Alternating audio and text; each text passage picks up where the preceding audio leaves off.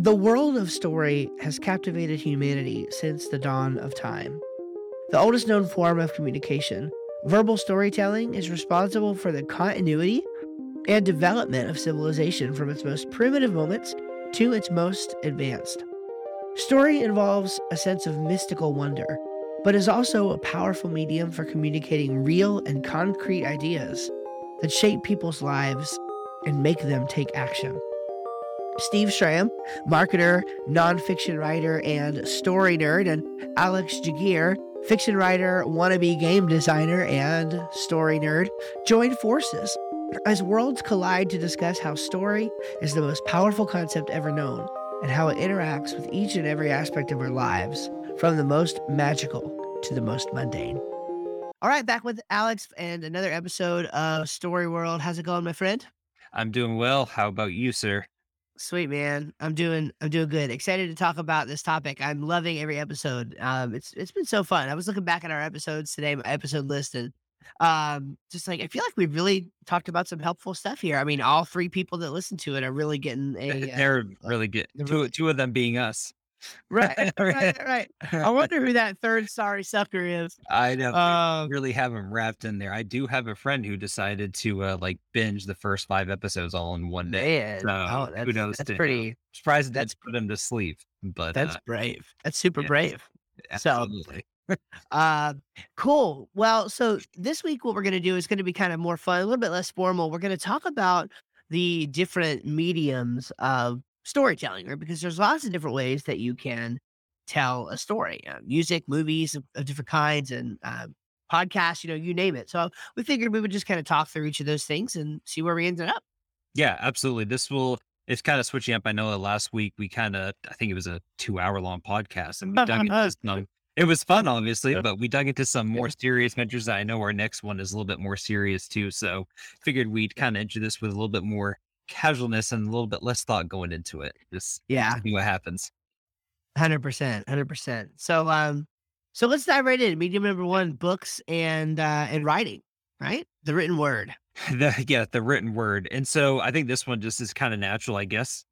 I mean, I would say the most popular form of storytelling, aside from, I guess, verbal storytelling passed down, from Yeah. thousands of years ago. But um, I think this is kind of what people learn first as far as storytelling. Yeah, you hear stories told by your parents and from, church or friends telling stories, but really it's when you're younger you learn how to read and you get like your first school book. And then especially if you do get into reading, then you Yeah. read bigger and bigger books. And it seems like every point, if you're into stories and somewhat reading, you kind of go through that phase as a kid where you enjoy picking up a new book and reading it because it's exciting.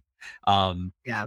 I think too, it's funny because it doesn't really deal with any other exterior sensory items. Like you're not listening to music, no one's talking to you, but your mind just ends up filling everything else as you're reading the book. I don't know. I think it's an excellent form of storytelling just from the fact of you can kind of use your imagination to fill in the gaps where it doesn't address things, necessarily specifically. Yeah, for sure. I think that, and so it's interesting. Like books, like books weren't always a thing, right? Like we had tablets for a while. That was sort of Yeah. the first, stone tablets were sort of where it all kind of began. And then scrolls, parchment paper and things like that as time went on. And eventually, things began to, it was actually religious folks who actually just created the first books. So you can thank Jesus for books. But A lot of it. yeah, yes, yes. And honest to goodness, that they were some of the first to like actually take these scrolls, these independent pieces of writing, and I guess collate them all together into what we would know as a book today. And then, of course, the printing press, and then the rest of civilization takes off. And from that time on, it's books are the primary way that people um, learn things. And now, of course, it's so funny because immediately when we say the word books, it's almost natural at this point. You immediately started going into how they affect you because of the story, Yeah. like the fictional stories and stuff. And I didn't think about that at all. I immediately thought about all the great things that I've learned from books and all the wonderful true pieces of information and things that I have been able to learn and to understand as a result of reading. I was And gonna say that, that funny. books for sure started out, I mean, really to kind of, and I'm not a historian and all this stuff on the subject matter, but it was a way to communicate with Yeah, people to, I mean, whether you're looking at the Holy Bible and trying to distribute it to the masses so the church wasn't kept it, or just even other forms of instruction and knowledge and, spreading what, so to help people understand certain things. And then, of course, as it was made more readily available, then you had more common fictional stuff being written and more entertainment and satire and things like that. So it's just a yeah, very cool evolution until I think I'm sorry if I stole your story of the week. I know we were planning on talking about it at some point, but even now where people think, oh, reading is kind of dying, but look at what Brandon Sanderson did on Kickstarter, yeah, raised man. $40 million. So cool. It's just really inspiring to see how, and obviously his is very straight fiction and how people Yeah, just love reading still.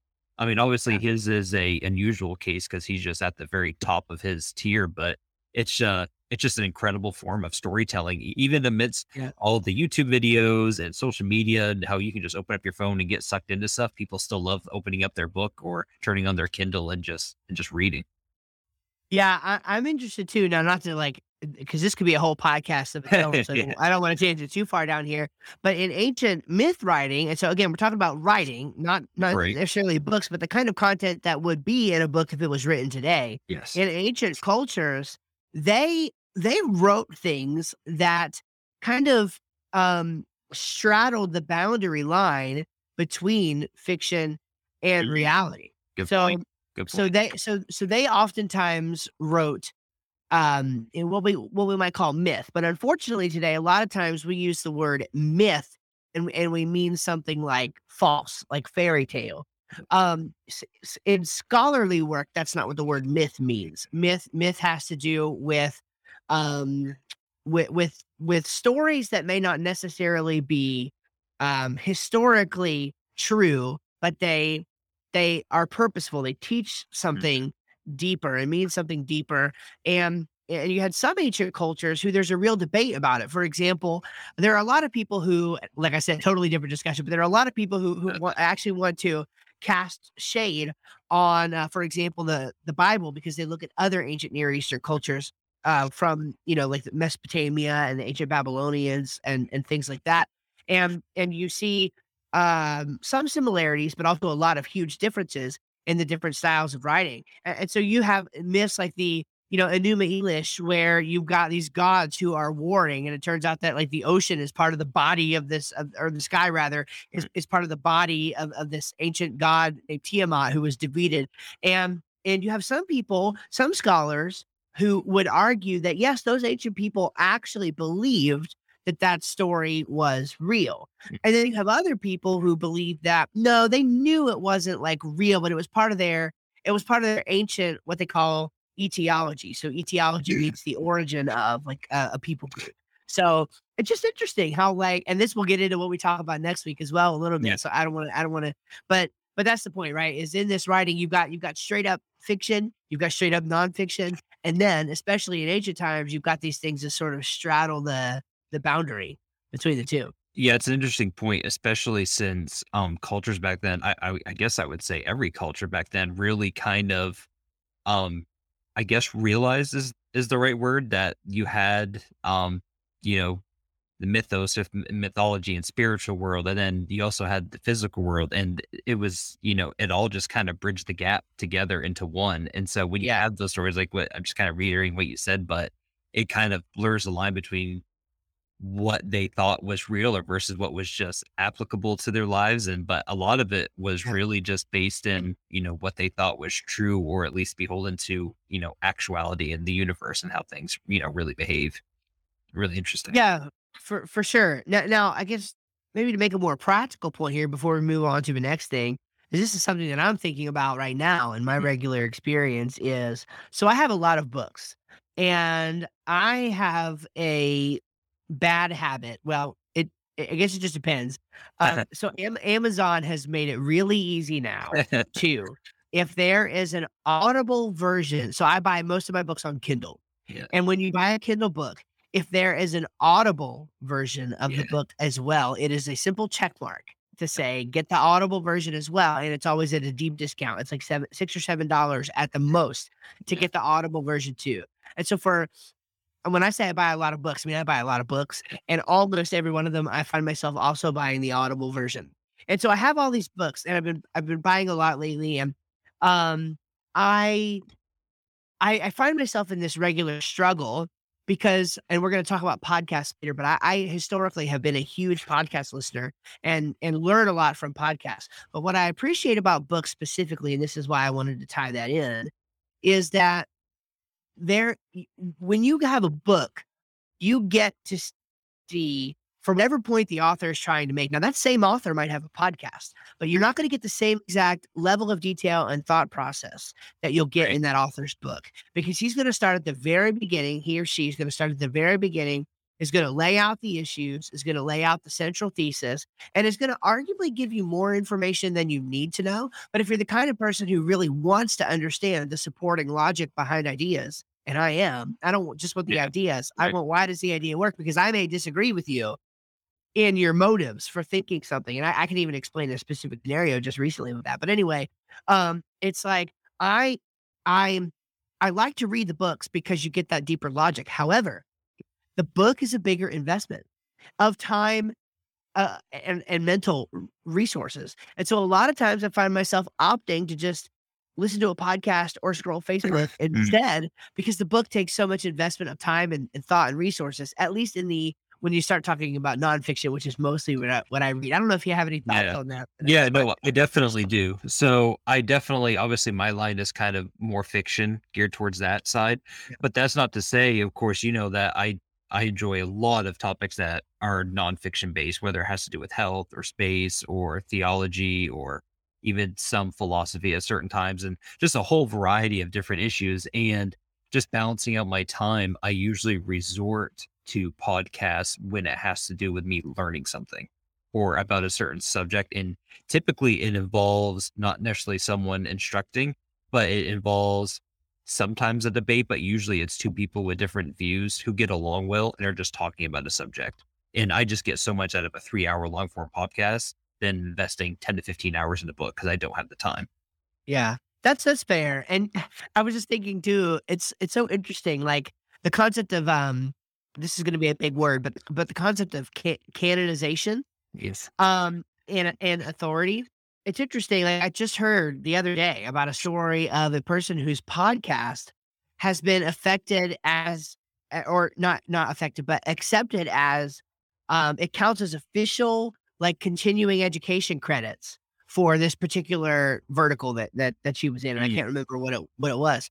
And it's having published 3 books on Amazon myself and self-publishing. I find it really interesting that it's only marginally more difficult to publish on Kindle, for example, or even Audible is not that hard, but it's only marginally more difficult to get published on Kindle than it is to set up your own podcast. And yet, like when you are the author of a book, by golly, you could write 300 blog articles and the minute that you write a book, even if it's just a collation and editing of those blog articles, it's like you have more authority. So I guess for me to wrap up my end of talking about books and writing, it's just interesting how important they are in our society for those many different reasons. Not the least of which being that they convey authority and just respect. I mean, if you write a fiction Mm. book, let's Yeah, talk fiction. absolutely. If you write a fiction book, like even if it like, you're gonna get respect for having just Oh yeah. done You that. just said, yeah, I wrote a book. Yeah. Yeah, 'cause it's a huge credit, so My last thought is just, well, I guess too, is it's funny. We just barely scratched the surface on just books and the effect they have on society. I mean, this could be a 10 to 20 hour long podcast just on writing and how it affects everyone and how it's affected people in the past. Then the only other thing is, I've tried listening to audiobooks. Some of them I've done pretty well with. I can follow along. Like I think Andy Serkis does a good job with the Lord of the Rings ones. But I've found that when I try to listen to a book, especially one that's instructional or nonfiction, um, I'll listen and then my mind will just go different places and I can't focus. And it's just, I wish that I could do listen more, but my mind just zips. It doesn't happen with that in podcast, maybe because it's more conversational. I feel like I'm a part of it, but um, Yeah. you know It what? Our next one was, I think, just a nice segue would be going into podcast next, if you want to yeah, talk we can about do that, that. just because we were just kind of discussing it. Yeah. So even though we already talked about it a little bit just now, man, ever since I guess it was, I know podcasts have been around a lot longer than this, but it really wasn't until about 3 years ago, maybe, that I really got into listening to podcasts a lot. And man, just the wealth of just knowledge. And even if there's a subject where, say it's a controversial subject, let's just say it's about, a religion, is Christianity true or is it not? Even though that hasn't changed my mind about my faith and what I believe, I've still learned so much about hearing like a Christian talk with an atheist or a Christian talk with a Muslim or even a Muslim talk with an atheist, and just so many different viewpoints and just understanding other people's worldview and where they come from. And then taking it to even less serious subjects like learning a lot about, say, not saying it's not serious, but like crime in the United States, or what type of laws should be implemented for drug control, and I mean just the plethora of things. And it was actually just kind of how it affected me, especially relating to stories, is it was last summer that two different podcasts really affected me, how I saw like my health and my motivation to really try to get into running again. I still need to do better with that. But it all came from podcasts. One of them was Zach Bitter, and he just told a story about his journey about running, and then he broke the world record for the the longest amount of miles run in 12 hours, and then the fastest 100 miler ever run. And just those inspiring stories, and it made me just, kind of get sucked into that. So just a lot of stuff where podcasts have really been super beneficial to me, of just with the wealth of knowledge and motivation, inspiration to do. Yeah. Oh man, that's so good. Um, well, it would be super hard for me to overstate the effect of podcasting in general on my life. I guess it and I hate to sound like really, I don't know, grandiose or even maybe a little emotional about that. Um, but it is very legitimately true, both in terms of now I've been producing podcasts of some sort since late 2017. The first time I ever recorded a podcast was on the issue as a creationist of radiometric dating, of all things, sitting at my kitchen table. That was the first podcast I ever recorded. And I, across multiple different shows, have hundreds of episodes out now in the internet ether. And before that, of course, I had been an avid listener to podcasts for quite a few years. So at the time, I was employed. I wasn't much of a podcast listener before I became employed at the law firm where I used to work. I worked in IT, and really, as soon as I got into Christian apologetics, um, my and a little bit of online business, that's where sort of my first forte into podcasting came. I'll never forget the first podcast ever that I really listened to. I still listen to it today, mostly for nostalgia, believe it or not. Yeah. They're an active podcast. They have over 400 episodes now, Nice. and it's a Command Control Power, and it's a Yep. podcast by 3 Apple consultants, because when I Wow. first started my business, I started it as an Apple consultancy because I wanted to help people fix their Mac computers. Now today, it's a digital marketing agency, but that's Yeah. not what it started as. And I just love those guys and how they talk about the technology and stuff. And it's just, I don't know, it was a super niche podcast, but because I'm so, and that's actually another point about podcasting, a feather in its cap, is that you can get so attached Hmm. to the actual person behind the microphone Absolutely. that it doesn't even matter in some cases what they're talking about.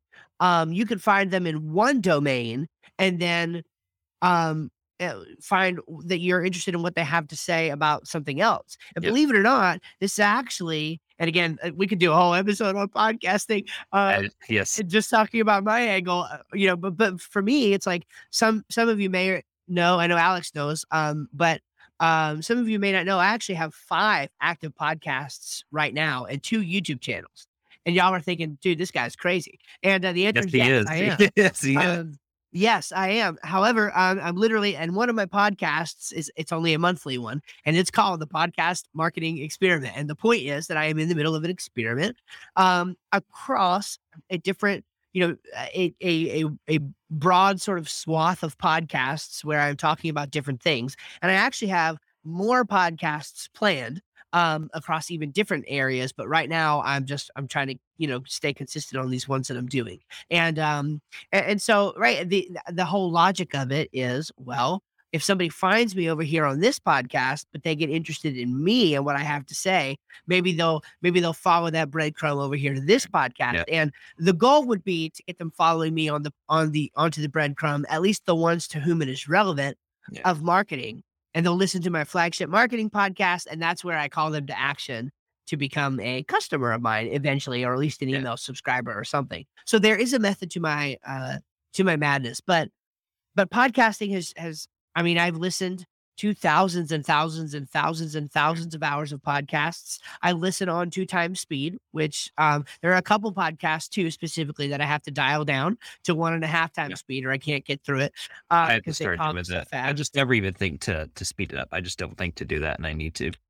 Yeah, I mean, it's set to default now on my Overcast app that I use, and, I mean, I pay for the premium Overcast app. It's yeah, I mean, podcasting has I'll just plug this and I'll let you talk about it a little bit more, but it has changed my life, dramatically has changed my Mm, life, because I have learned so, yeah. so, so much from listening to podcasts, that, I'll be forever grateful for having that platform.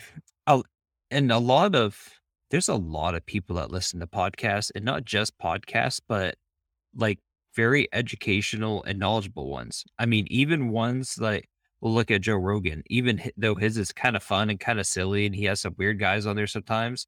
Think about just all the knowledgeable people he has on there. I mean, and that's where I heard my two with as far as like health and fitness and everything. I just learned a lot. Um, you kind of hit on something I think that's really important is specifically the niche podcasts where it's no surprise to me that some colleges are recognizing podcasts for college credits. There's been so many podcasts and like really cheap online courses, a little bit separate category about an Udemy. They're really cheap courses where I learned to do programming and art and a little bit of music composition that I want to get into more. And I've spent less than $100 on there, and I've learned more than I probably would have in 2 or 3 semesters out of college. Um, it Yeah. just if this is a perfect time to live if you are a motivated person and want to do something Mhm. because the knowledge is out there for you. Man, if you, I mean, it was out there to a lesser extent when I was in high school, but if you're a high school kid and you got motivation, you're 15, 16 and want to start a Oh, business, forget man. where I mean, Yes. you can So forget cool. and also this isn't maybe recommended for everyone, but skip college. Like really, like learn to do something with yourself and when you could do it. Mhm. It's just a Yeah.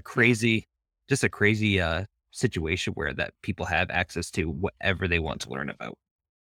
Yeah, that's right, and just some interesting stuff from the quickly from the marketing and business angle Yeah, on podcasting is, um, podcasting is unique in that it cannot be reasonably compared to other mediums. So, for example, and I actually, it's so ironic. I did my podcast marketing experiment episode for the month was today. I recorded it today, and I recorded it on basically some of the benefits of podcasting. yeah, But just 2 quick things I'll mention is that with a podcast, you don't need a huge audience because the listeners to the podcast will stay with you for a while, and they're a more committed, different kind of listener. So you might have 5,000 views on a YouTube video and not see as much.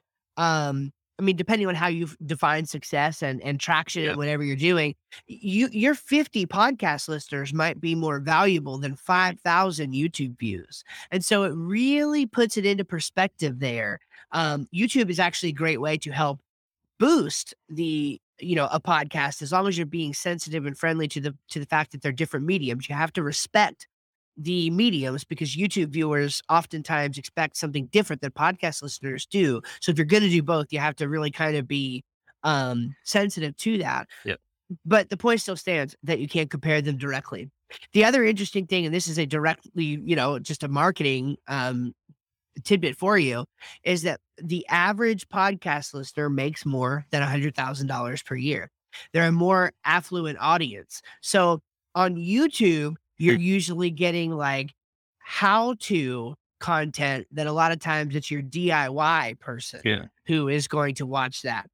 Your average podcast listener, from a business angle, your average podcast listener is more of an entrepreneur, more looking for strategy and deep conversation about how to do things, and Uh, are more affluent. They have more money to spend. So while there is a trick in, number one, gaining reach for podcasts, we've talked about that I think a little bit before, but it's really hard to market podcasts. yeah.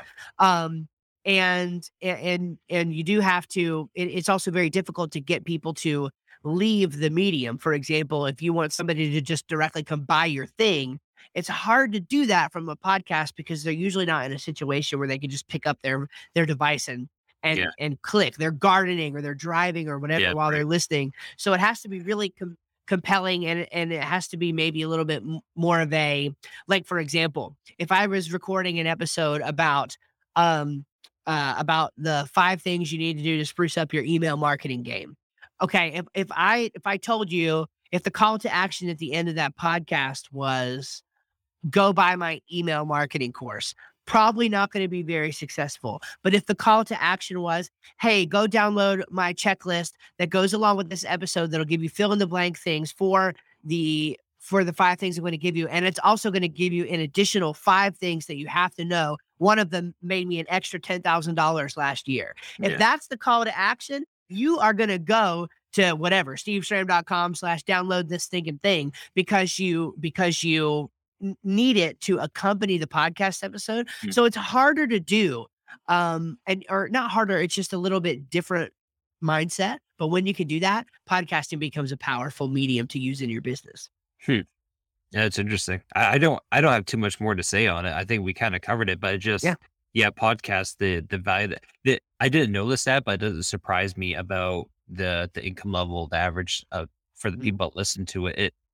It makes sense in a way, rather than looking at shorts on YouTube or doing other stuff. They're instead trying to bring in as much, even if it's entertaining, learn something and have, Right. listen to intellectual conversations, even if they're not really educational, if they're funny or if they're interesting, and just kind of, that's interesting. I didn't realize that.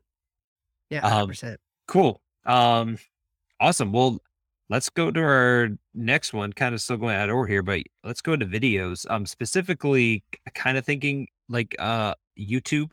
And we're kind of breaking out into two different parts here, where you have, I guess you could kind of lump podcasts in here a little bit. There'll probably be a little bit of overlap, but you have your YouTube long form conversations, whether maybe it's a 10-minute snippet of a conversation that Sam Harris had with Jordan Peterson or something. Mhm. I know it's a lot of, it's, even though it's not a podcast, you still have a lot of long form videos that are taken from podcasts or interviews or shows. And That's right. those are very popular, especially ones that, this person owns this person, or this person argues with this Yeah. Oh, person. yeah, yeah, Right? yeah. And then of course you have your other one where you have your short clips, and those can be great too. I know that is it Sean McDowell? Is that his name? Yeah. Mhm. Yeah. If for those of you who don't know him, I think he's a pastor, evangelist, I guess, just generally speaking. And I think he puts out at least one short every day, maybe even two or three, 40, 50 seconds long, just explaining a topic that he'll bring to about the Bible. And I'd say over half the time, there's some pretty tough questions that he kind of addresses. Does a good job with it. And so shorts are, I kind of look at two different ways: effective way at, getting down to quick information. And that's very helpful. And then you also have your kind of rabbit hole shorts that are funny or interesting and fun fact about space. And so those are kind of the two different subjects that are, I would think, are the most popular on YouTube, I would think. Yeah, well, even transcending YouTube. I mean, think about TikTok and Yeah, exactly. Instagram Reels. I mean, Yep. there's times where people in our family and my friends, they'll spend hours a day scrolling through TikTok videos. Now, I Yeah. can't personally. I've only found one person in all the time that Reels and TikTok and all that. Well, maybe two. I think I found two people whose videos that I really like to watch. I can't just do like the mindless scroll through the short video thing, but I do know a lot of people who do that, and it's entertaining for them, and I don't mean it in a judgmental way at all. I think it's fine. It's just It's a it's different the form of entertainment.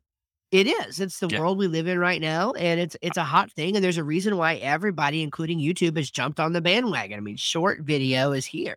Yeah, I like to watch 3-hour long movies, even though they're just for Yeah. entertainment. Some people like to scroll. I mean, there's no difference between that and scrolling to watch funny videos for 2, 3 hours a day. I mean, really. That that's no, that's I don't watch a movie every day, but right, right, yeah, and it's interesting. So I'm reading a book right now that we need to offline talk about it a little bit because yep. there's some interesting concepts in it.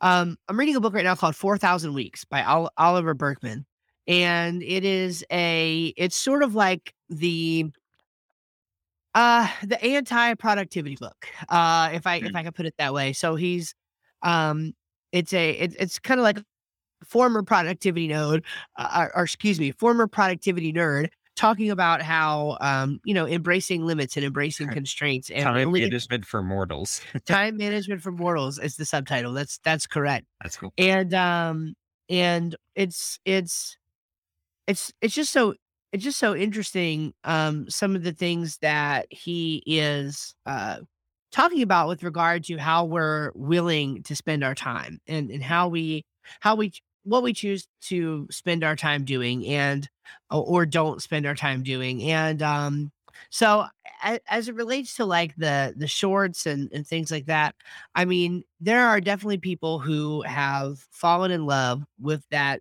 medium. Me personally, again, I'm not the biggest fan of it because I like that more long form, right? That Yep. more substantive, f kind of content, but you do have to be careful, and the reason I brought his book up is because he made a really good point, actually a really sobering point, and you might have experienced this as well, but do you ever just maybe a little bit less because fiction, but especially with nonfiction books, um you can hardly read a few pages before getting the urge to pull out your phone Mhm. and go to Facebook or go to something else. And I did it today, even having literally I read this part of Oliver's book last night. And even today, I was watching a YouTube video, and this is the reason I'm making this point now is because it's even in YouTube videos and stuff. I mean, I can barely make it through a 10-minute YouTube video without Yeah. opening another tab on my browser and Yeah. and I've and, had 4 or 5 tabs open before. See see? Yeah. I mean, and I mean, me too, like, but, like, it's like, oh, like, okay, well, yeah, it's like the multitasking mindset or whatever is, like, so ingrained now that while I'm watching a video, it's like, "Oh, yeah, well, this little compartment over here in my mind that I'm not using, I could check to see if this email has come in yet that I was expecting with that, or I could see if anybody commented on my Facebook post." And, of course, the point that the book is making is that this is, like, this is a bad diagnosis. Like Yeah. it's not okay actually. Like this is one of those things that just because it's happening, it's like, oh, this is just the way the world's going. No, that is not okay. Like we It need to get our focus back when we're doing things. Yep. And It that is if I may real quick, that Yeah, is you're good. a, a big difference between like podcasting. Like you're almost already doing something else while you're listening to podcasts in almost I mean, in many Yeah, cases, and right. so the podcast whatever you're doing tends to be more mindless. That's why you can listen to the podcast because you Yeah. occupy your mind with that. But when you're watching a YouTube video or something, you have to be keeping people's attention because it's so easy for them to click off and go somewhere Yeah. else. I remember before I really got more into, um, listening to podcasts and focusing more on, like, efficiency and, like, deep focus and everything.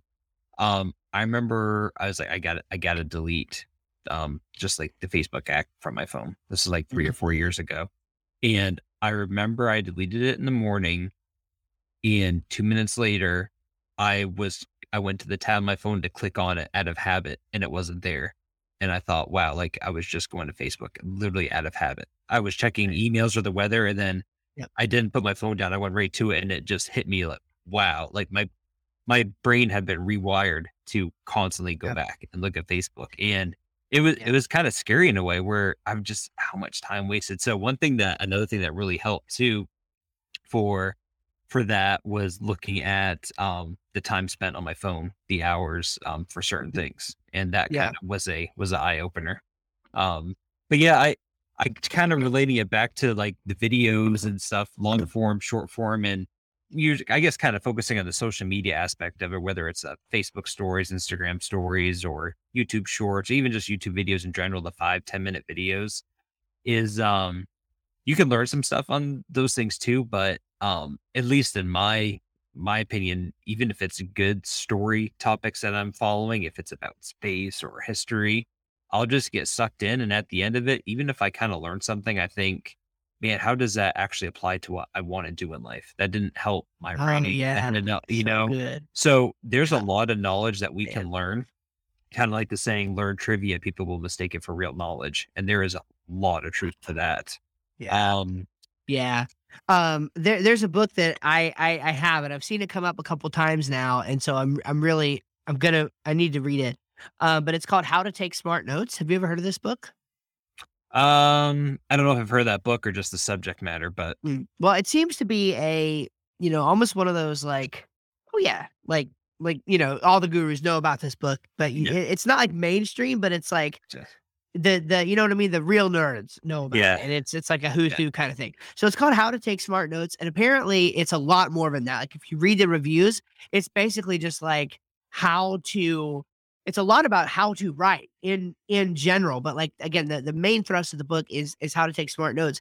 And so I'm just talking out loud a little bit meta about some of this stuff, but I'm thinking um that I may try to create a new habit. And maybe this is something that, I don't want to necessarily say, yeah, you should do this or others should do this, but I think I'm going to try this. So follow along if you want to. I think I'm going to try when I start watching videos and stuff like that. I always, without fail, I have my full focus planner right here. There's no reason why when I start a video, I couldn't, as a matter of habit, pull my planner, flip it over, and now I've got the blank side with my notes for the day. And I'll just literally start taking notes, I think, is what I'm gonna try to do when I start a video at my computer. Because I'll find out pretty quickly, as we were saying, like, whether it's worth my time or not. And unless I'm doing it for, like, pure entertainment purposes, and I know I'm watching the video for pure entertainment purposes, then, like, why am I watching the video? Because it's gonna be a waste of my life to sit there and watch something that it's like if I'm watching it to learn it, and that's the irony, or to learn yeah. whatever I'm No, learning great, about, yeah, and it's like you click off, and then you get sucked down an email or a Facebook rabbit trail, and then 10 minutes later, the video has been playing in the background, and you have no idea what they've been talking about, so now you yeah. have to rewind the Restart it. video, and it happens all over again. I'm so ashamed to admit how much it Yeah, has happened to me. So it maybe note taking during the video is what we need to do. I don't know. and on the flip side of it, even like the long form podcasts that are very educational can do the same thing to you. I remember I was listening to too many the Joe Rogan podcasts, and even though I was learning a lot and it was really interesting subjects, I just realized like, man, it's just too much. Like a lot of the subject matter is interesting, but it just doesn't apply to what I'm going to be doing in life or what I want to do. And my time can be spent better elsewhere. So now I really just try to, even with podcasts and learning, try to pick and choose which ones I listen to. But Yeah, and there is this concept too of what's called just in time learning.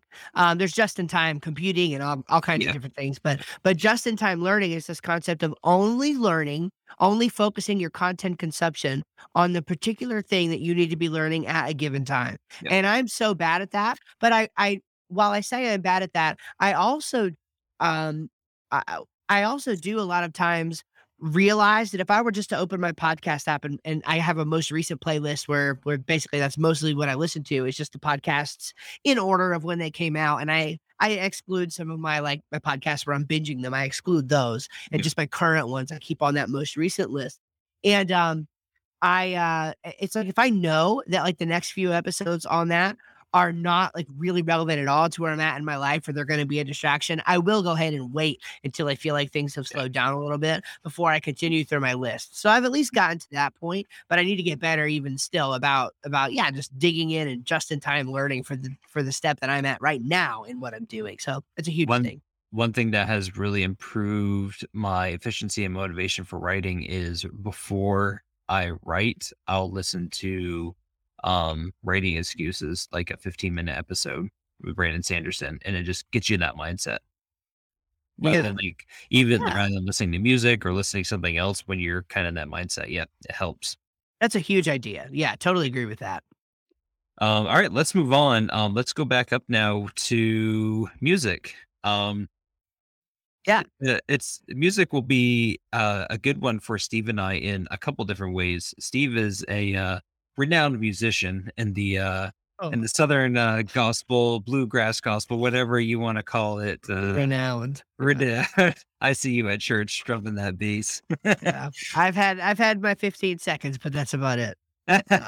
So whereas Steve obviously loves music too and has is a definitely a talented musician to say the least. I have not learned how to play an instrument, but my love for music is still a very um very passion of mine in my life that I enjoy very much. So this will be a Yeah. interesting subject, I think.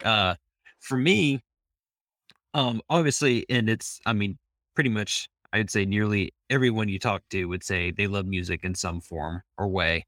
I know that one of the main ways that it relates to me as far as for storytelling goes, I kind of touched on it in the last podcast with envisioning different scenes that I write, is there are quite a few songs that when I listen to, or I'll purposely listen to envision a story in my head about what I want to tell. Um, just, the feeling that it gives, and, a lot of times it's even more the feeling than the words, and then the words will come second to it, and, it just helps me envision certain scenes that I wanna write and an overall feeling that I wanna achieve while I'm writing the book. It almost makes me wish that I could, when people read what I write, they could also listen to the music that I heard as well while I was writing that. Um, and so, yeah, it's kind of, as far as how it relates to storytelling, and then I think another thing too that music does, for me is, I get we probably go through stages in our life where we listen to certain music at certain times, and I'll put in a band that I hadn't listened to in 10 years, and it'll take me right back to certain memories that I made from 10 years ago. Not even anything like big, just, for instance, an example is Sanctus Real. They were a band that I really got into a lot 10, 15 years ago. Well, specifically when I got my license, and every time I listened to the same album, I just remember in the springtime driving to school with the windows down and listening to that music. Nothing important, nothing special, but it just kind of puts you in that time and place. So just those two things in my personal life, and then just a plethora of other areas where it can really, music obviously elicits emotions, but also makes you think of stories that have happened in the past in your life and can, help you visualize things. And music is a very powerful medium for conveying emotion and stories. Yeah, for certain. And I've got a few things I want to talk about with this, Yep. but definitely to hook on to one of yours is memorability. Yep. And just in multiple ways. It's like good memories and bad. I mean, it's like I have there's an album I used to love Sum 41 growing up, and one of their albums is just really hard for me to listen to because it was like I remember listening to it driving to the hospital when it was like getting close to the end for my grandfather. Mm. And it's like so it just unfortunately it brings back bad memories, Yeah. but also good memories because I remember loving the music and it kind of, in a sense being there for me. Also, um, so music actually helps, and this is an interesting one with scripture memorization. So there are a few um apps that you can download that are along the theme of sing scripture, and you Yep. can actually hear scripture that's been put to music, and it really truly does help you actually remember it a lot easier than just trying to strong arm your way through the memorization process, because I'm actually very terrible, and this might surprise some people just given how like what how they know me to be, but I'm actually terrible at memorization. Especially like scripture memorization, I'm awful at it. I Yeah, can't we're in pull the things same out. boat with that. Yep. I mean, and it's like, Yep. I mean, it's like, I thought you were the, Bible nerd. Like one of my podcasts is the Bible nerd. Well, guess what? I am, but I just Yeah. can't recall it off the top of my head like other people can. And it's Yep. just, I don't know. It's crazy. So definitely just the power as a medium that music has to cement ideas in people's mind. That's something you got to think about. I mean, it's totally worth investing in. I mean, it's like what you were saying with fiction, using it as a way to sort of convey that feeling and that emotion for readers. I mean, it's like I listen right now. I'm looking at the Dark Knight movie score on my Apple Music because that's Mhm. what I listen. I listen to Yeah. lots of movie scores and things when I'm Yep. working. Because they, in a sense, transport my mind to another world and allow me to focus on what I'm truly working on. At the same time, really enjoy what's going on in the background. Um, so that's something fascinating. Um, of course, there's the hardcore for me storytelling part of it, and so, I mean, this is a story podcast, Yes. and growing up in the particular kind of music that I did is a little different than others. And what I mean by that is, because I've been exposed to, of course, all the same music. I mean, I'm a normal person, right? I listen to, I just turned 41. I mean, I listen. Normal is a stretch. Normal is a stretch. Yeah, it might be a stretch. Okay, it might be a stretch, but as it relates, Acclimated to yeah. humanity. Well, I mean, as it relates to music, I feel like I can hold my own in a conversation about most, Yeah. bands, especially like, bands growing up in the 90s and early 2000s Yep. and stuff. Maybe not so much today, but um and so I've heard lots of different kinds of music, and I just have to be honest. I don't know of another kind of music that is as good at straight up storytelling as what I grew up playing, right? So I played bluegrass gospel music for about 6 years with the Easter Brothers, and they were known as some of just the greatest songwriting storytellers of all time. I mean, honestly, in that, I mean, certainly in that genre of music and in Christian music writ large. I mean, the name Easter has a lot of, clout or whatever you might want to say in the music industry there. For that reason. I mean, because the songs are just so timeless and they all tell a good story. And it's just so, I don't know, like there's a, like, for example, there's a song called Grandma's House is it Grandma's House? Coming in and we called it the grandma song. Mm. Sorry. We called it the grandma song. Um and it just told this wonderful story about days gone by and what it used to be like and things. And it's like some of the modern sort of more metaphorical storytelling where you don't really know what they're talking about. Perfect example. I love the Foo Fighters. We talked about them recently because of Taylor Hawkins. So I came across this YouTube video of Dave Grohl being interviewed by Kelly Clarkson. And what they were doing was they were talking about snippets of song lyrics.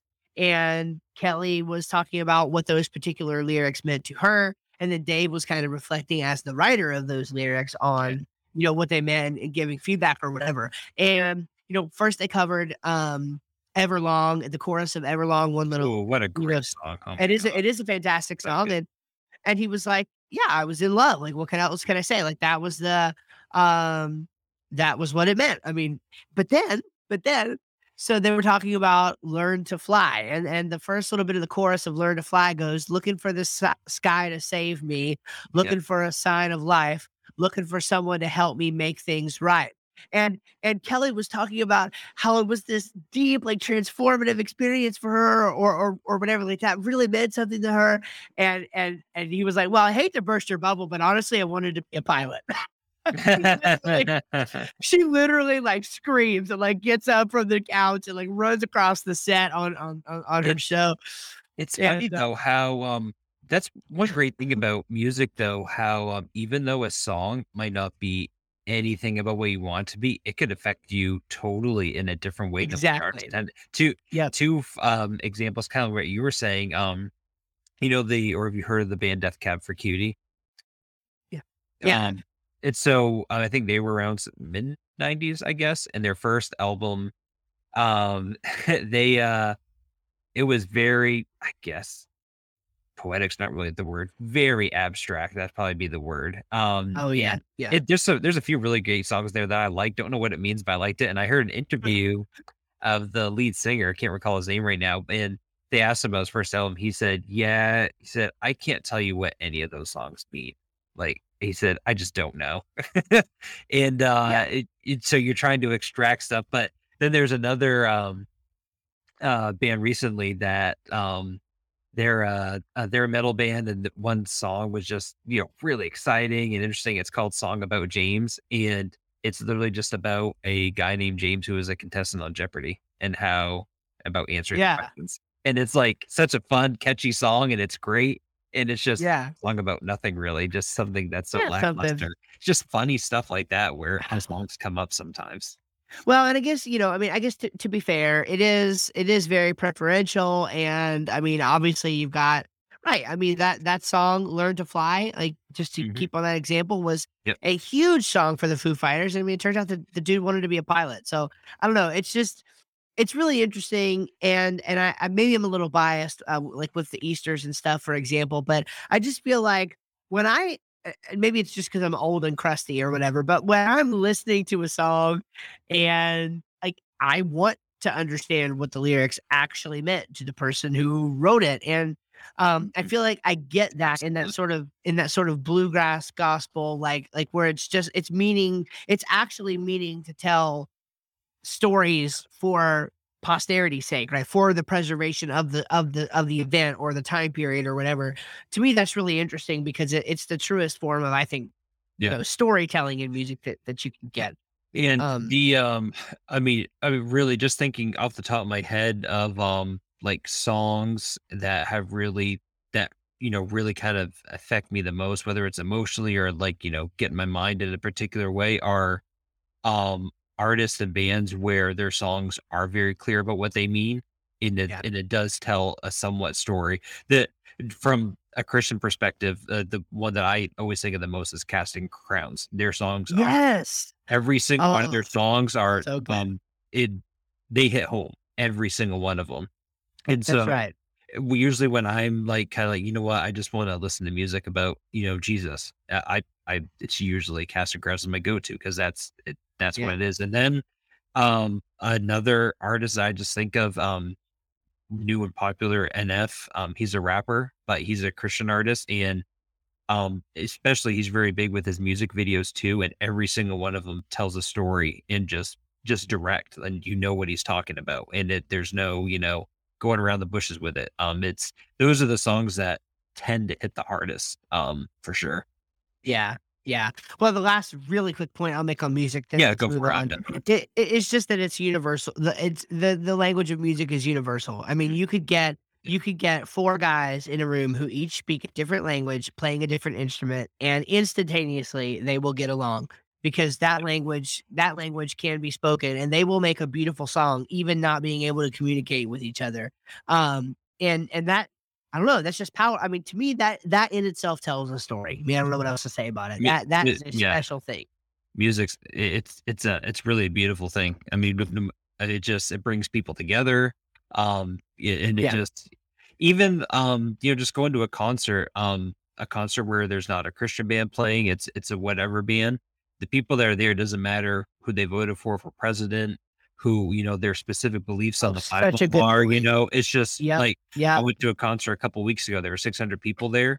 There wasn't a single person fighting or arguing or discussions, or it was just everyone's there and together, and, let's enjoy the moment and let's just have fun. And And isn't it it's so weird? powerful. Listen to this. Isn't this so crazy how that can be the reality? And yet at the same time, your family will get around the dinner get around the table at Thanksgiving dinner and beat each other up over stinking politics. And yet you can put 600 people in the room with God knows what they all believe. But when they're in the room for that 2 hours listening to something that they enjoy that is similar, Yep. it like none of that stuff matters all of a It's, sudden. And isn't that nuts? I don't know. It's just I something think about that about is that all crazy. the time. It's crazy. But Yeah. anyway, that's, it I could pause for thought there for 5 or 10 minutes, but let's keep Yeah. moving on. Let's move on. Yeah. Yeah. So our next one, movies.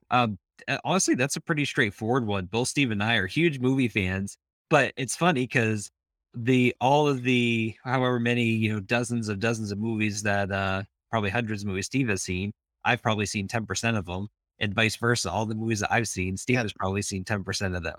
But but we Yeah. both love movies though, and I guess, television shows too, but yeah, movies are great because it kind of culminates a lot of stuff. You have music, and then you have the Yeah. visuals, and you have the acting, and so it's a pretty much near perfect, form of art of storytelling. Obviously, a movie is a story. If you don't have a story, then it's a sucky movie. So, I Exactly. mean, you have to tell a Yeah. story in a movie. Um, and so, I I I mean, I don't Yeah. think that you don't have to search too deep for movies that, elicit emotions by the stories that they tell, both fiction and non-fictional. Yeah, that's 100% right. And of course, for me, I just have to um throw a little bit of a monkey wrench in it. So, Uh, um I do completely agree with everything you just said. I mean, movies are pretty straightforward. Like it is one of the most universal natural forms of fiction, especially here in America. I yeah. mean, it is, but with that said, I am interested in this trend where, and I'm gonna try my best to word this in a way that makes sense, but, a to just kinda start with something concrete, the Oscars, for example. Obviously, there was a crazy thing that happened at the Oscars recently where Yeah. Will Smith slaps Chris Rock over this comment that Chris made, okay? And, if you don't know the story, I mean, this 2-second version is Chris is a comedian. He sees Jada Pinkett Smith in the front row with shaved head, makes a GI Jane 2 joke without any idea that she has a medical condition called alopecia where you lose your hair. Had no idea about that. Made a joke.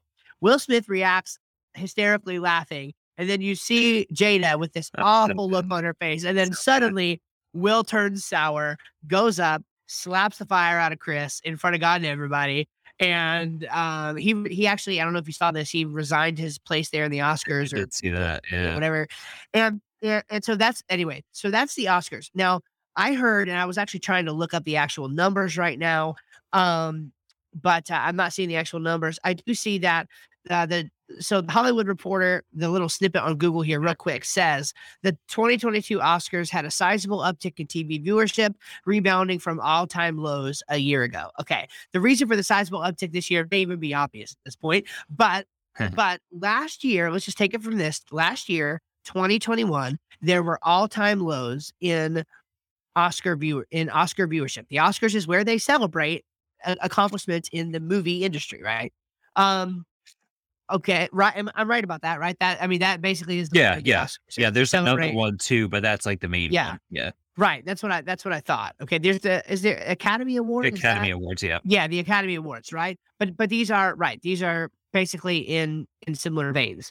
So last year there was an all-time low. Now, my understanding is like back a few decades ago, the Oscars was like the thing that you lived for, like to watch on TV or whatever. Like Yeah. movies, especially back in like the 50s and 60s and 70s, Yeah. like That was life. that was that Yeah. right. That was life. Like, that basically was entertainment. So, with it's just interesting that the like, because that was the thing to do back in the day to, like, to look at the Oscars or whatever, and, like, we held movie stars on, like, the highest pedestal, like, I'm thinking about, what's that guy's name? Was it James uh, not James Dean, it was one of those other old guys who were, Yeah. like, it's like that was the pinnacle of stardom, and I guess now because of things like YouTube and all where, like, Yeah. anybody can be a star overnight, I don't know if that's why, but, like, it's just interesting to me that even though and, like, movie theaters, like, our movie theater here, we had one movie theater in Statesville where we live or where I live, and now it's gone. They closed down, and that's just interesting to me how the world is changing in that Yeah. way. I mean, but movies are still important to humans, but it's kinda like the the pizzazz or the just, I don't know, the glory or whatever of being of the movies is not like what it used to be, and I'm not really sure why, to be honest. Yeah, I think you hit on it big. It's generation I mean kind of our generation, but more so Gen Z coming up where they have TikTok and they have we had YouTube too, but theirs is kind of differently with their shorts and people that they follow, but Instagram as well. And so they're not really focused on movie stars. They just don't care about them. It's kind of comparable, I guess, in a way. I always kind of think about it with fashion, how people always went to Macy's to get their purses, or they always had this brand, or they always had to have this. And now it's like, whether you're a male or female, oh, cool, I like that shirt. It says something cool about me. Like I'm gonna wear it because it's what I like. It's not you have to do Yeah, this or go there. And so I think it's kind of the same way.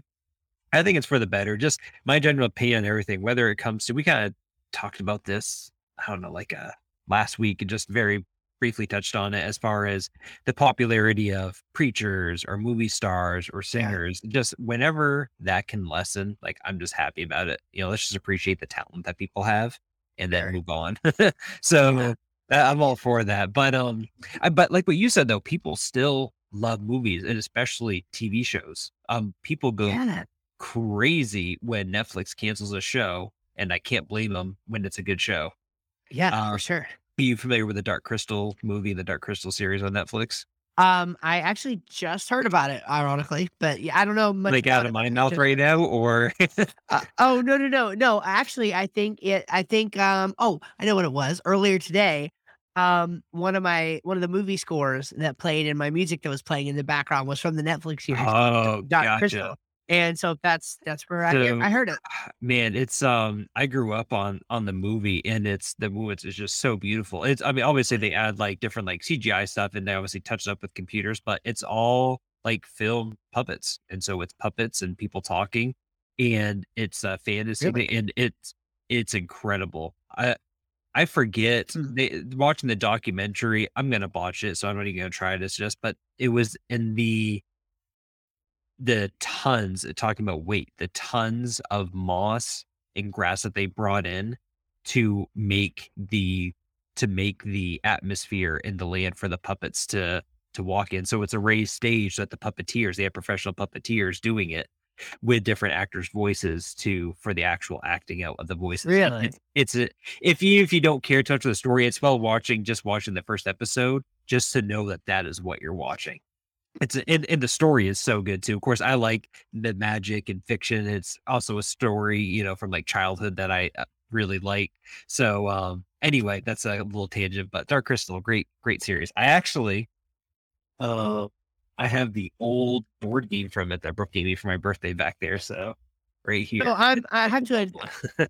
I have to admit, so I am looking at screenshots of this on my computer as we're talking because Yeah, I this is essentially like an adult puppet show. I mean, right? Is that what I'm absolutely. So the film was really? 1982. So if you look up like Netflix series, then it's obviously better quality now. But even then, the puppets were great. But oh man, and you have like you have Mark Hamill voicing it.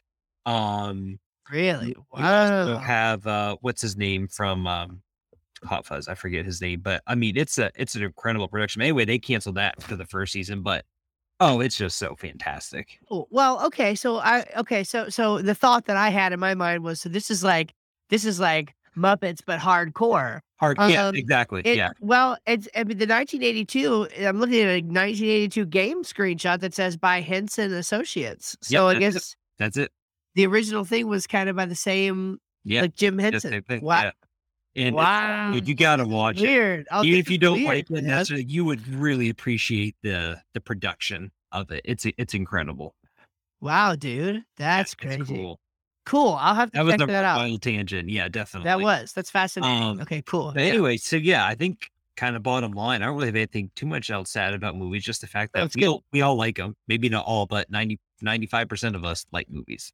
And Yeah. for good reason. They're great. Well, it is the, maybe not in the, maybe not when you're in your living room, although I would say most of the time when you're in your living room, but, But definitely when you're in the movie theater, it's kind of like they almost force you with cell phones and stuff to, like, stay focused on it. Yeah, Movies are a 2 to 3 hour long form experience that a lot of the time, you will not get distracted or pulled away by whatever thing yeah, if you're in movie mode, you know what I'm sure. saying? And Yeah. so And that's I very absolutely much, if I'm sitting down to watch a movie, I'm watching a movie. I'm not paying attention to anything else. yeah.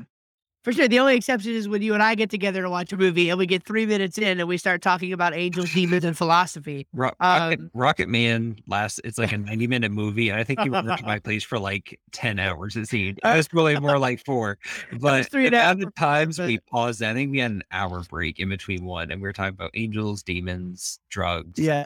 all Yeah. all kinds of All kinds stuff of crazy stuff. that had nothing to do with Rocket Man. Oh, man. That's awesome. But anyway, but we do So pause the so movie. so what's next? Yeah. What's next? So I'm really excited about this one. Video games. Of Yes. course, I'm making a video game slowly but surely. And just chipping away at that. But More man, slowly than surely, right? more Um, slowly than surely. But slow and steady. That's what I hear. Well, there you go. Yeah, yeah, I that's know. right. Something But about a tortoise. and that is more of a hobby for me where I want to make a video game and I know I'll make it at some point and we'll see what happens. But anyway, the I just love video games. To me, even more than movies, I tell people I think that they truly are the culmination of like the perfect art form. You you have the music, which even you say, you sometimes like, for movies, I listen to video game soundtracks, which they have, professional, you know, Oh, um, yeah, me too. I mean, just they're top notch, especially with the AAA studios, and they really put in the budget for the music. So you had the music, and then everything is created from scratch. Not to put down how much effort goes into making a movie, but for a movie, oh hey, they hire Steve and Alex as actors. We'll buy these clothes from Walmart. Here's the scene. Not for a video game. You have to create everything from scratch. You have to create forms. You have to program it all. It is a creation of, sometimes it's a dozen people, sometimes it's 200 or 300 people, and at the end of it all, you get to be a part of it as the gamer. So I am very big on I play a variety of games, but mostly now just with my time constraints, I play games really heavily focused on story. That has, that sometimes, but depending on how long the video game will be, there might be, 10 to 15 hours of cutscenes. And it's an investment of, emotion and time. And so get my headphones on, sit right in front of the TV, probably too close to when I should, and just let the music take me over and the art and the story and the voice, the actors' voices, and not only just experience it, but then, okay, I get to be this person in the game. And it's just, I just think it's an excellent way. A lot of times when I play video games, it really inspires me to, picture scenes again for writing. And it really kind of invokes that rigorousness in me where it's like, wow, like what a great story. Cause most of the games I play too are kind of fantasy related.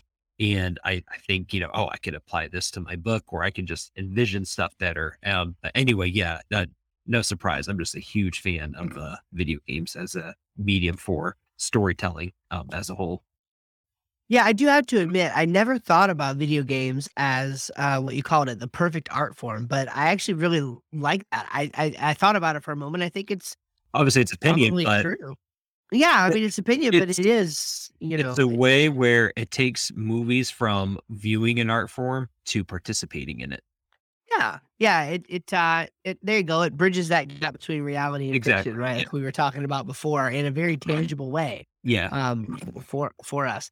Um, it's weird, I wish I had more to say about video games. I'm trying to get back into them. Right now, our Nintendo Switch, which is the only game platform that we have, is lost. I have no idea where it is, and our kids have done something. That's I'm just like, "Oh my word, you kids are oh my tornadoes, man." gosh. You anyway, Have you so checked I your son's backpack? So a little yeah, quick oh, story. I was over at Steve's house a yeah. couple months ago and could not find my phone.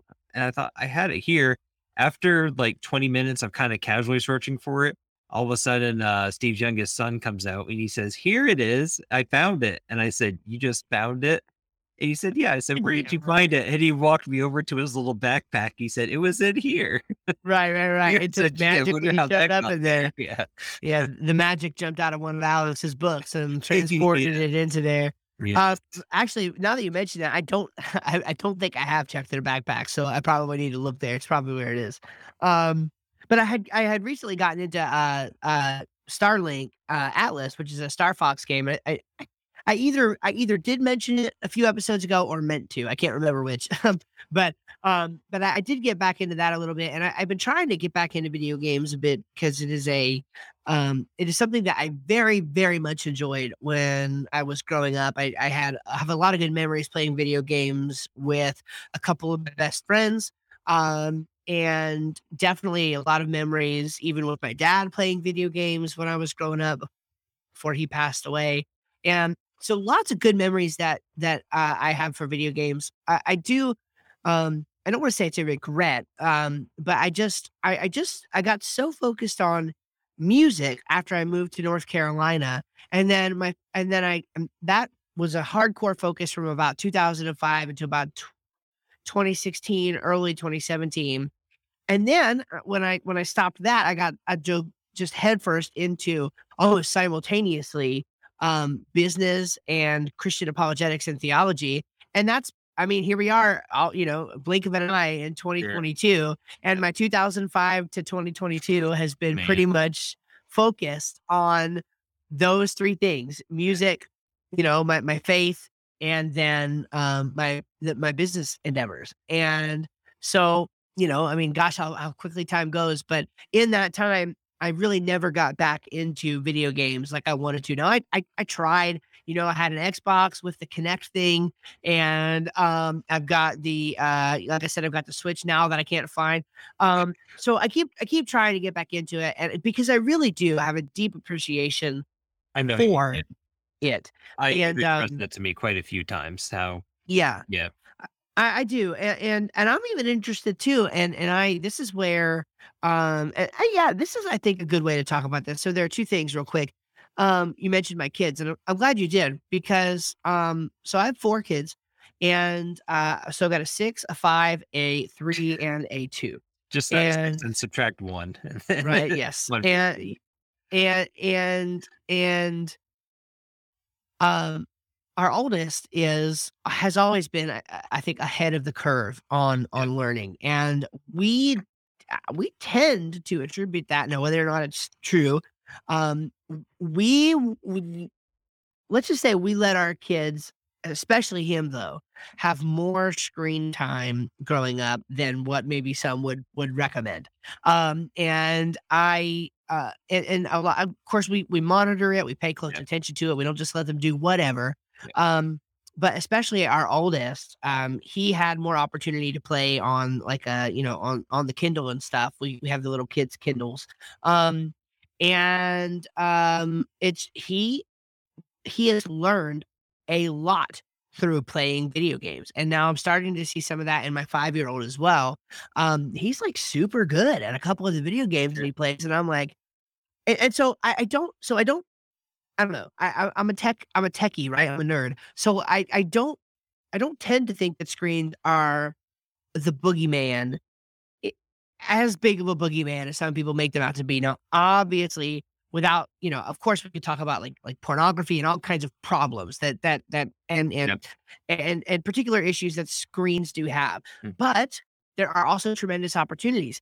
Learning the motor skills, learning the language skills that video games teach you, the just the appreciation for the medium such that you could even get into things like coding and things from a young age. Like I thought it would be cool they have like subscription boxes for kids to start teaching them at an early age how to do Yeah. like computer coding and stuff. And like that's just one of those things. It's almost like learning, well, it is like learning another language. And even if you don't end up, well, I can promise you this, even if you didn't end up becoming a computer programmer or something one day, to grow up and have the knowledge embedded about how basic code works and Just to understand it, yeah. even understanding it at a more intermediate level, if they didn't pursue it even further, I promise it would almost be more helpful than most of what they're gonna learn going through school. Like, sorry, not sorry. But, like, just having that as a real transferable skill going into the future. Absolutely. You're always gonna need somebody to code, you Just know? knowing the concepts, even though, like, I would say, like, I'm at the upper level of beginner still with coding. I'm definitely familiar now a lot, but there's still a long way to go. But even now, like when I, especially how it relates to video games, because that's what I'm really learning to code. When I play a video game now, I don't know specifically how they might code stuff, but I know generally, oh, they had to have been able to do it this way because they coded it like this. I know the concepts, and just that in Exactly. itself is valuable to know that you could learn that stuff and understand how things, work. Yeah. Yeah, exactly right. So I think that, again, with it's a tough line to balance, especially when you're talking about kids and stuff. Yeah. But yeah, I mean, getting into those video games and I mean, it's been tangibly helpful for Yeah. my kids in ways that I can. Now it's been detrimental in a couple ways too, and we've sometimes every now and then, every few months or so, we put them through a little bit of a detox where it's like, okay, you know what I mean? Like you become a little bit too attached to this thing. Um, Yeah. but thus far, we've sort of seen the benefits outweigh, those things. So Good. I think video gaming is. Oh, the other thing I wanted to mention about it is, esports, right? So esports Yeah. are Absolutely. video games, basically, but a lot of people don't realize there's a huge industry around esports right now. Like, there are esports influencers that, like, kids are looking up to in the same way that some people look up to, like, football players and things like that, Absolutely. and people say, "Oh, you gotta be kidding me," like, "Oh," all curmudgeonly about it. You know what? Here's the thing. If you're allowed to get excited about a dude who makes millions of dollars for throwing a piece of pigskin through the air, Yeah. then you can then you have no right to judge anybody who gets excited about playing a video game that actually takes A lot of a skill, lot of motor practice. skills, Yep. hand-eye coordination, lots of practice, and in many cases, lots of deep thinking and strategic thought to Team get through. I mean, coordination it's too. a Most of big them are skill. team games too, That's exactly right. That's exactly right. And so if you can At get excited about that, like, man, I at think the you can very get excited least, about this too. especially if you do find a game, just to play with friends, man, that builds, like, camaraderie and helps you work with people, and obviously you have For sure. unfortunately, gamers are known for getting, like, reckless and, raging and throwing their controller and stuff, but Sure. that's a hard issue, not a, not a video It's a game side issue. effect. It's a It's side a side effect. side effect, but, I mean, you can take medicine where the side effect is death. I'm pretty sure video yeah, game, the yes, side effects are absolutely. okay. But, yeah, I think that's where we leave that off. Yeah, for sure. Yeah, that's a good one. And then the last one, I think we'll probably just talk about it a little, just briefly because it kind of transitions to what we're gonna be talking about, next week. Yeah. Uh, so our final one is news and media. Um, what's kind of funny about saying that now is I think that a lot of people, especially our generation and definitely the generation below us, don't care about like the traditional news media. Right. Kind of stuff, whether it's CNN, MSNBC, Fox News, I mean, just whatever, list them. And it kind of goes to all the stuff that we talked about before, because you have podcasts, you have just social media saying, hey, here's a video of exactly what happened there. Like, why would you need a news station to tell you what happened when you can Yeah. see a person 10 feet away from what happened filming it? And so Yeah. just how it kind of relates to story. Again, we're going to talk about this a little bit more next week, but news, especially kind of depending on the audience, you can have stories be told. You can have the same story told in two totally different lights. Yeah. And not even just talk. I mean, usually it's divided into, Republican and Democrat, but even beyond that, it could be, whether it's a teen magazine or a, Oh, yeah. newspaper for adults. I mean, there's just so many different aspects of how to sell a story and, keep the viewers coming and watching. Yeah. That's pretty much all I have to say about that for the time being. Yeah. Yeah, I'm interested, so I'll save that aspect of it, of course, for our next episode. I'm very interested to talk about that, but I'm also interested in, um, the stylistic, um, it well, in the style of it, okay? So, for example, um, 2 things are true at the same time. One thing that is true is it seems to me the news is stylistically fake. What I mean by that is even the way that news anchors talk, it Yes. Yeah. just feels fake to me. I'm like, It's "You a don't talk like production. this in real life. It gives me the Don't." same vibe as someone who talks to you and then when they pray, their demeanor changes. Oh my And they, gosh, that drives me I crazy. won't say who it is, but someone who I'm very close to in my life does that, and it just bothers me so bad. Like, just be Oh my yourself. gosh. But yeah, no, so right in the same vein as that, absolutely. Oh my gosh, yes, and so yeah, and so right, so stylistically, and especially being like Gen Z and millennials and stuff, I'm like, I don't think this is going to be around very long. Yeah, Now, like, so now, all that to say, there's another angle to this, and so the flip side of the coin is these companies have been around for a freaking long time, and they know what they're doing. A lot of what they do is on purpose, and it's kind of like there are some things that work, even though we don't understand really well why they work. mm, For example, people still buy things, and this is why I have an entire business built around this sort of idea, but people still buy things off of like long form sales letters with hypey language and like basic words and and I'm almost like now I do this and I don't know it's a particular style, it's a yeah, particular form that for some reason works. And so I guess you know, what I'm saying is when I'm okay, so I'm 32 right now. In 18 years, when I'm 50, am I gonna wake up and like suddenly that appeals to me and now I'm like I've hit this random old age where oh, like that yeah, or segment gets caught and if I'm it's an there age now. thing or a generational thing. Right. It's And gotta so be I'm generational unless you really lose your marbles between now and then. yeah, I don't know. And I do know that the more that see, we never lived in a time like we live now. Okay. So that is a factor here that there never in the history of time has there been something like, for example, whether or not you agree with his policies, a president who could just go on Twitter and talk directly to the people and say what he's saying, absent any media spin. And funny how basically Twitter, you could basically call them the media in this case, which is another topic altogether, but basically they banned him. And so it's interesting how you have like sort of this anyway, the censorship thing that's going on, but even beyond that, it's just like we never lived in a time where we talked about it the other day with the war in Ukraine stuff. It's like you can be like basically on the battlefield now, like seeing things happen in real time. It's never been that way in the past. And so like now the news is almost making itself irrelevant because especially for like certain segments who are seeing this more than others, Yeah. it's so blatantly biased one way or the other, liberal or conservative or just whatever. When you're talking news, unfortunately, that's like politics is sort of like where the line is Yeah. now.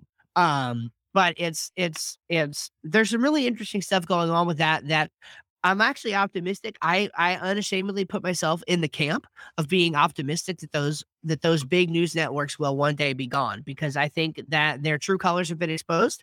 And I think there are other companies doing great stuff that are even I mean, I think of the Daily Wire and I'm a conservative. I'm sorry, crucify me for that if you want to, but I think they're doing something really cool and across the vertical of what they're doing, they're actually creating products that are Yeah. worth your dollar and you're supporting them not through the ad spots that they can sell or through the frankly, and I'm sorry to say this, but through the lies that they can tell, and rather they're being supported directly by people who they deserve, deserve good products and things like who they Yeah. feel deserve good products and things like that. They're So being very smart with their business and what they're doing. They, yeah, just yeah.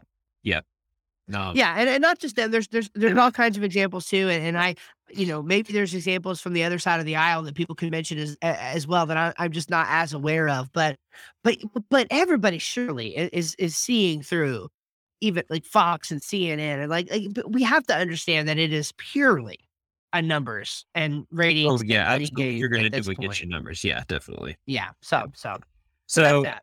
anyway, that was good. Yeah, I think so. Yeah, that was fun. Took a good trip around a lot of different topics. Didn't really get down to too much serious stuff, but at the same time, it's good to kind of recap and get these base layers in and just have fun Yeah, talking about things. And your yeah, for brain sure. kind of wanders around quite a bit too. Yeah, I love Um, it. No, it's good.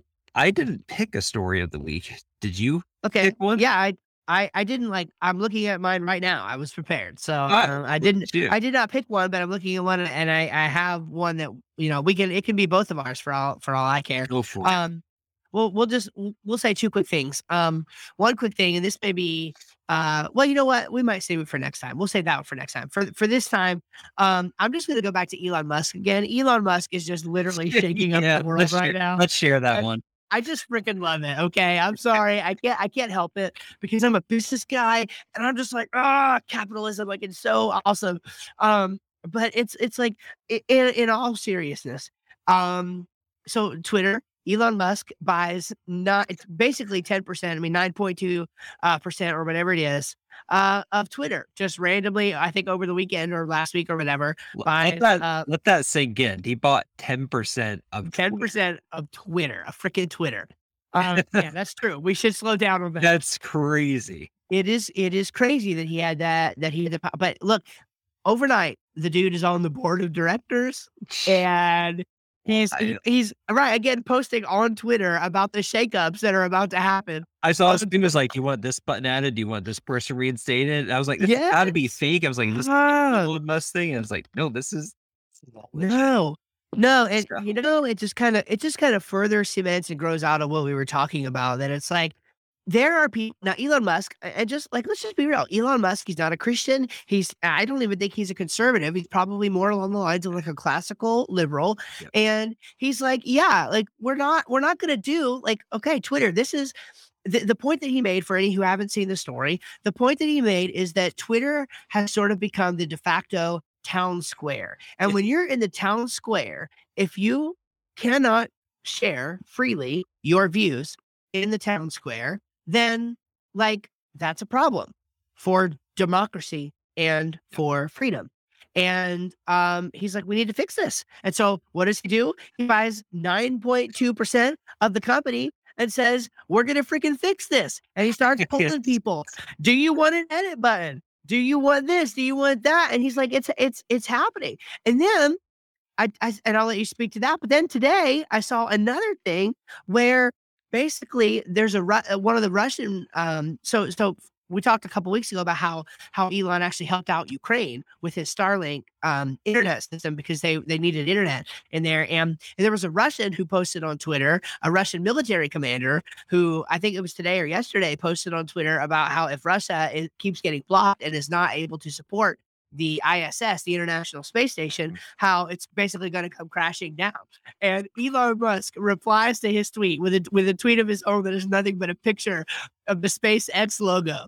And another dude who apparently has inner workings with NASA and Yeah. specifically the International Space Station posts like a 20 thread long message with graphics and everything about how Elon could send dragons, which is one of their names for one of their rockets, could send dragons up and situate in such a way as to be able to actually support the International Space Station. And it would basically just give this huge fu to Russia. And I'm like, oh my gosh, this is the coolest thing. Like, and you're just watching it happen on the world stage, and it's I don't know. In some sense, it's just beautiful. It you know what it does for me, and this is probably like people are gonna be like, where did you pull this out of? But I'm reminded of the line from Jurassic Park that Dr. Ian Malcolm says, where he says, "Life finds a way." And I don't know. Yeah. I'm just. This is where, to be truly consistent with the values of freedom that humans value. Humans are only, and I'm just going to be like super blunt. This may be as blunt as I'll ever be on this podcast, so I'm sorry. But human the woke BS that is in the world today is not sustainable long term. It's not sustainable long term. And even your Elon Musk and your Joe, people who have no interest in necessarily conservative values or Christian or like religious things or whatever, they are totally not that way at all. Even they see this, and more people are ironically waking up to the deception of it. Yeah. And life is impossible on those worldviews, and so it's fixing Yeah. itself You said because you it has have to. your bumps along the way, but sustainable long term, it just can't happen. That's right. That's right. I've heard again, I hate getting in politics too much, but I've heard like before something about in order for um even though liberalism has a different term now than when it does, that in order for liberalism um to exist, conservatism has to support it. uh, Yeah, yeah, yeah. yeah, yeah, Um yeah, yeah. but anyway, two things about Elon. That's just as they say, we must be living in a simulation where an inventor and person like Elon owns a company called Tesla. It's just Right? like I know. it could have Isn't that it could have amazing? it could have been named, Sunspot, or it could have been named a million other names, but nope, it's called Tesla. And Right. but Yeah. and then one of my favorite things, and sometimes I'll just randomly think of it, it makes me laugh, is there's a clip of Elon, and I think they just made their own flamethrowers for the heck of it, and you see him, I think he's got, like, not necessarily a muscle shirt, but a real tight shirt on, and he's walking out with this flamethrower, and they're just like, turn it on or whatever, and he just blasts the sucker, and he's just like the happiest guy in the world. He just loves stuff. He just loves making stuff and having fun, making toys and everything. Yeah. Yeah. He is, it's so funny. He's an inspiration in that way, particularly because he does not go out of his way to try to be of an inspiration or think of himself Yeah, as one. It's like, as of right now, he's officially the richest man on, I think, on the planet. I think he's the richest I man think so, on yeah. on the planet. The irony of which is that he's trying to colonize another one. But he is the richest man on the planet. And yet, like, if you hear him talk about that, number one, he's very down to earth. And Yeah, number two, it's not like this is all like cash liquid assets, it's like stock positions and stuff like that. He's like, I just wake up every day and have fun. Like I want to, I mean, I remember him talking on Joe Rogan's podcast about how he literally told them to make the rocket more pointy, even though it would cost more money and be less aerodynamic in that particular situation, because he heard somebody in a line say, make it more pointy. And he said yeah. in a movie, and he's like, I want to do that too. So he told his rocket guys to make the freaking thing more pointy. And I'm just like, you know, It's it's just hard not awesome. to like Elon. I know, it is. It's very difficult not to. So, Alright, dude. interesting stuff, man. Good stuff. Yep, yep. All right. Well, thanks everyone for listening. This has been a great topic. I've had a lot of fun. I'm glad Yes, we were able to do one that was a little bit more fun, a little bit more lighthearted. The next one coming up is more serious, and maybe even somber. I could even say that. But I think this will leave you with some good discussion for this week. And yeah, can't wait to see you in the next one. Be sure to share it with your friends if you'd enjoyed your time. Alex, been a pleasure as always. absolutely. We'll see you next time. All right.